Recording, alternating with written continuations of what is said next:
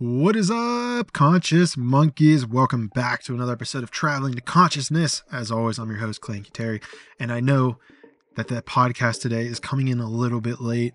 I got distracted. Life happens. But if you're listening to this podcast, it is a very important one. Very important one, especially if you consider yourself a Christian, if you've ever considered yourself a Christian, or have even thought about Christianity. This podcast is going to be so powerful because this knowledge that I'm about to share with you, it was taught to me by my guru, Amitabh. Shout out Amitabh. And honestly, I have not been able to look back at my time in Christianity or Jesus the same way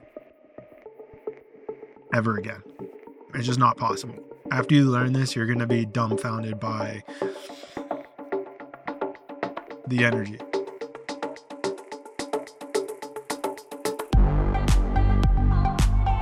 Traveling to Consciousness, exploring spiritual journeys to find answers in uncertainty. So first of all, let's check our egos at the door. Let's put our egos up. Let's hang them up. Put on our learning caps, because this information is... It's very important, okay? It can be triggering at times, okay? I will say that. It can be triggering because, we want to think we have it all. We know all the answers. We've been told the right thing, that we've always been told the truth. But in reality, the reality is that we've been lied to more than we've been told the truth. And I know that can be a tough pill to swallow, but it's going to be a mandatory pill to swallow if you want to digest this podcast. And before we jump into this podcast, I don't know if you guys can hear my dog. Hopefully the audio thing's going to pull it out. But see, the energy's working very interesting ways. I don't know if you can hear her barking, but it wants to distract me from this, because this is this knowledge that does not want to get out there. Okay, so let me see if I can pull together my mindset, because she's going crazy right now. Where were we? Man, I was on a roll. Come on, you gotta stay focused. So we got to start off here. Number one is this. I 100% believe in Jesus. I more than believe, because, and this is a whole thing, but there's a difference between think, believe, and know.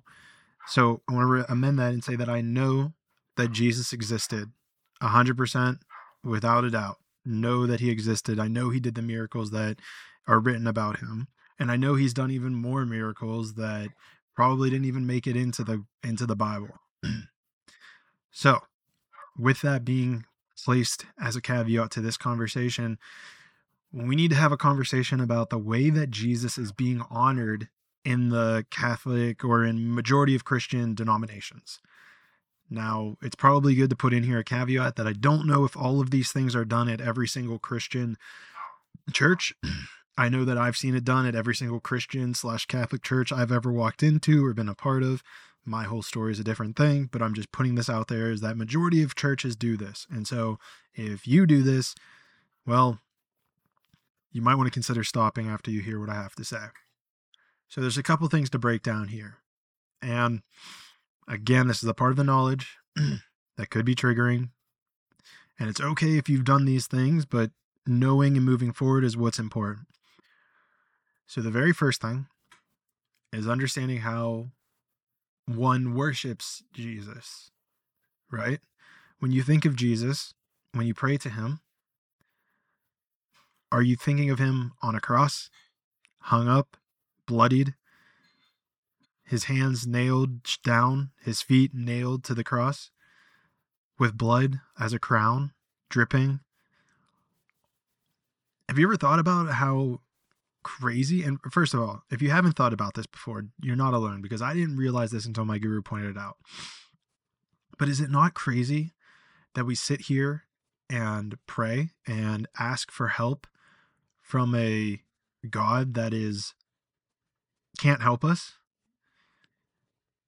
If you're nailed down, if your hands are nailed to a cross, you can't help anybody. If you're dead, if you're unconscious, You can't help anybody.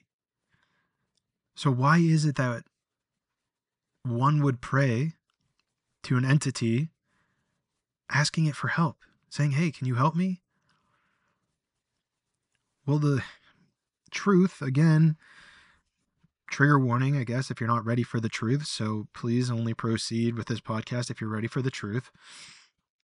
The truth is that whenever we are praying to the cross, we are actually inviting in the energies that put Jesus on the cross. The energies that blocked his energy is what we're truly inviting into our body. And I know this is difficult to hear, so please digest it, think about it, see how it feels in your body. You don't have to take this as your truth, but at the end of the day, the truth will set you free. So consider it.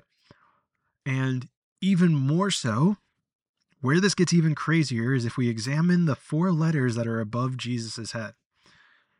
Now, I'm not sure what the traditional translation is, but actually I'm going to Google it. I'm going to Google it right now.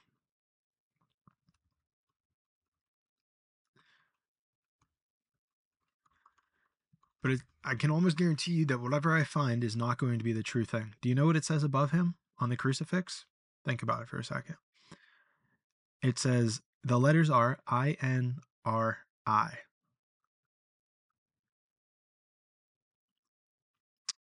INRI. So what we have been told, and I'm looking it up and I've just found that yes, this is what the translation is it's supposed to read Jesus of Nazareth, the King of the Jews. And in Latin, they're saying that they used an I instead of a J, and then V's instead of U's. So for Jesus, King of the Jews, it's Jesus Nazarenus Rex Indiorium. Now, here's the deal. Number 1, the Latin was not around whenever Jesus was crucified. Number 2, Jesus was not his name. It was Yeshua. So we already have 2 mistranslations. So now you have to ask yourself, is like, what is it really supposed to represent? Why are we putting INRI on top of above him? Well, if you realize that it's 2 words, INR and then I being the second word, you may know what it's supposed to represent. Did you figure it out? I'll help you out here. Inner eye.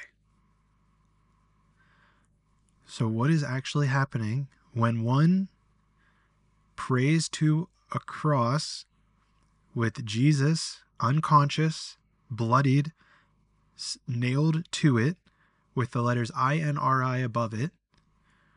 We are inviting in energy to block our inner eye. And I know this is crazy,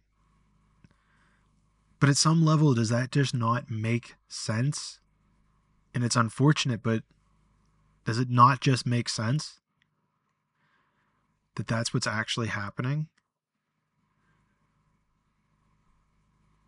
Now, a big question you may have is, why would someone do this?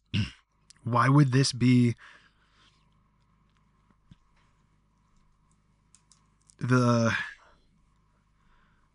outcome of those who are supposed to be in charge, if you will?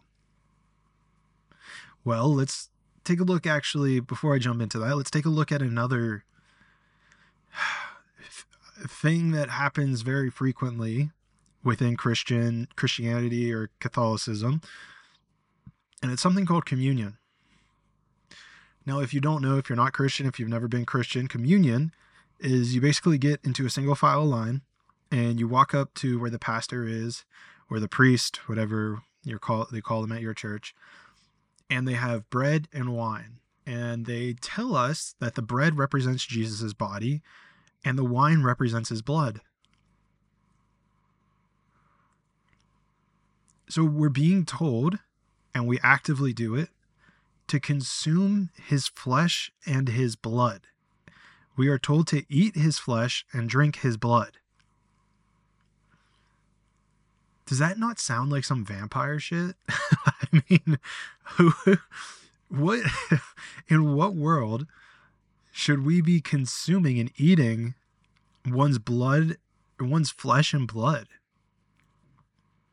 I mean, think about it. Would that not cause pain to his body? Would that not put him in agony? And then we turn around and try to ask him for miracles or for prayers or for forgiveness or for yada, yada, yada. First of all, you're praying to him on the cross where he can't help you because his hands are tied. And then on top of that, you're praying to him unconscious. And then on top of that, it says INRI. So this is representing your inner eye. So you're literally saying you want your inner eye to be unconscious, bloodied, strung up, and unable to help you. So you pray to that, bring that energy in. And then on top of that, you're consuming his flesh and his blood and saying, oh, well, I just want him to be like a part of me. It's like, look, it's okay. Again, I know I'm getting a little agitated, and maybe that irritation is just because I've done this in the past and I've been wronged. And maybe that's where this irritation's coming from, but it's okay. It's okay. So it's something that we have to be very aware of in regards to when we are praying to Jesus. We need to pray to him in a king position. Now, I have an image of this. That's a good image, but close your eyes for a second. And if you want to pray to Jesus, here's the visualization I'll give you. He should be sitting on a throne, holding the world in one of his hands. Maybe there's some beautiful wood sculpturing of like lions on the chair. He has one hand up, that kind of like that prayer hand to bless you. And he has a gold crown. It's beautiful. This Jesus, a King Jesus, can help you. He can save you. He can do and provide for you what it is you ask from him. And I'm sure he would love to help you, but he just can't if you're focusing on him on a cross. And while we're also touching on this, the term prayer, another thing that we have to be ultra super conscious about is how we're ending our prayers. How do you end your prayers, right? Take a quick second, make a prayer. What's the very last word that you say? The answer, unfortunately, is Amen. If you look up the history of the word Amen, it comes from the word Amin, which is still used in Judaism and I believe Islam as well. And Amin is actually a name for the devil.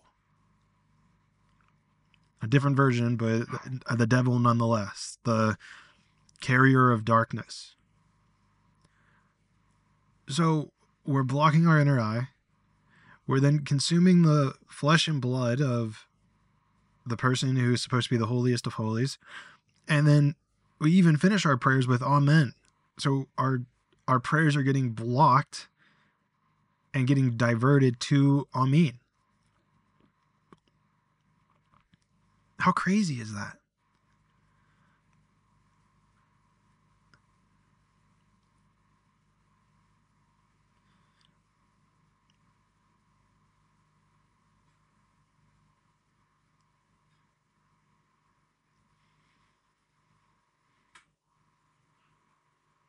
So moving forward, and I want to give you guys some options, right? Moving forward, what do we do with this? Number one, stop taking communion.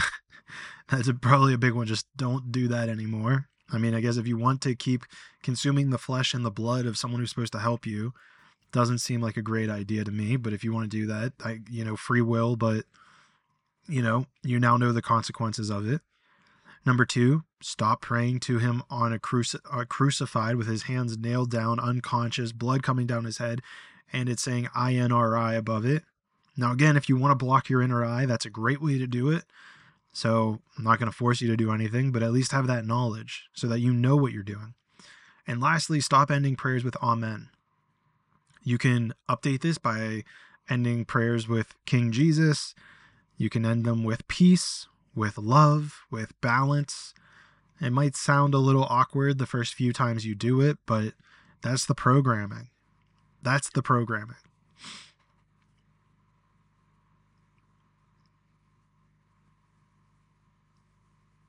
So hopefully you found some useful information here. I'd be super honored if you shared this with someone, especially someone within Christianity, because here's the deal.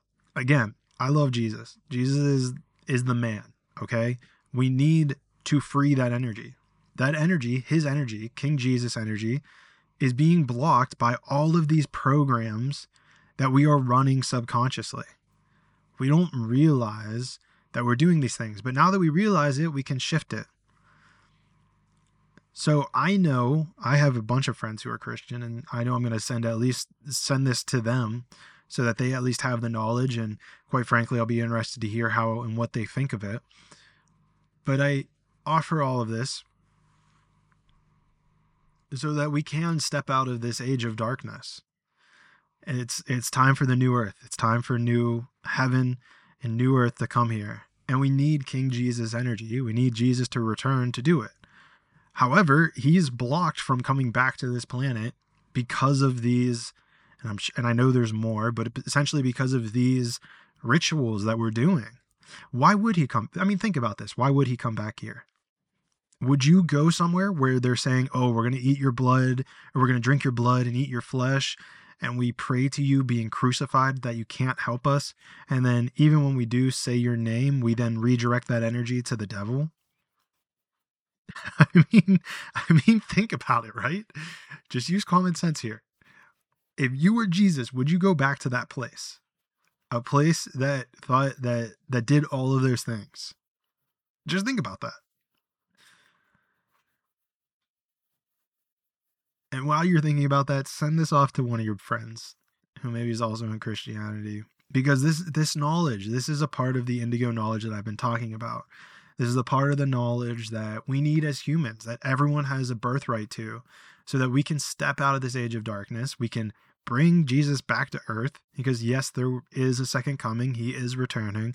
It will happen at some point in time, but quite frankly, it'll happen as soon as we get this knowledge out to more people. So I guess that's like kind of the caveat here. If you share this with more people, then Jesus comes back quicker.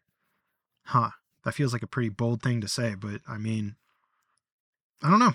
It's your responsibility, right? It's all of our responsibility, but I'm doing my piece. Okay. I went to India. I got this information from my guru. I'm sharing it with you guys. And so what happened? No, don't use. Are we still recording? Yeah. I went to India. I did my part. I got the information. I brought it back for you guys. So now it's your duty. It's your duty to take this message and spread it to your friends and family. And maybe you don't even agree with it. Even preface this. Be like, hey, I don't know if I fully agree with this, but he brings up some interesting opinions. Like, what's your thoughts? And then share this with them. Because we need to have dialogue around this. Because this is blocking us from that next stage of evolution. This is blocking Jesus from coming back. This is blocking us from moving into new earth and new world energy, new heaven energy. With that being said, all in due time, though. There's no rush. There's no rush. But I mean, I guess there's also a rush at the same time. It would be nice to save the world. But I'll leave that up to you guys. So, with all of that being said, if you don't share it, then me and Jesus are going to have a talk with you about it when we see each other in the 6th dimension.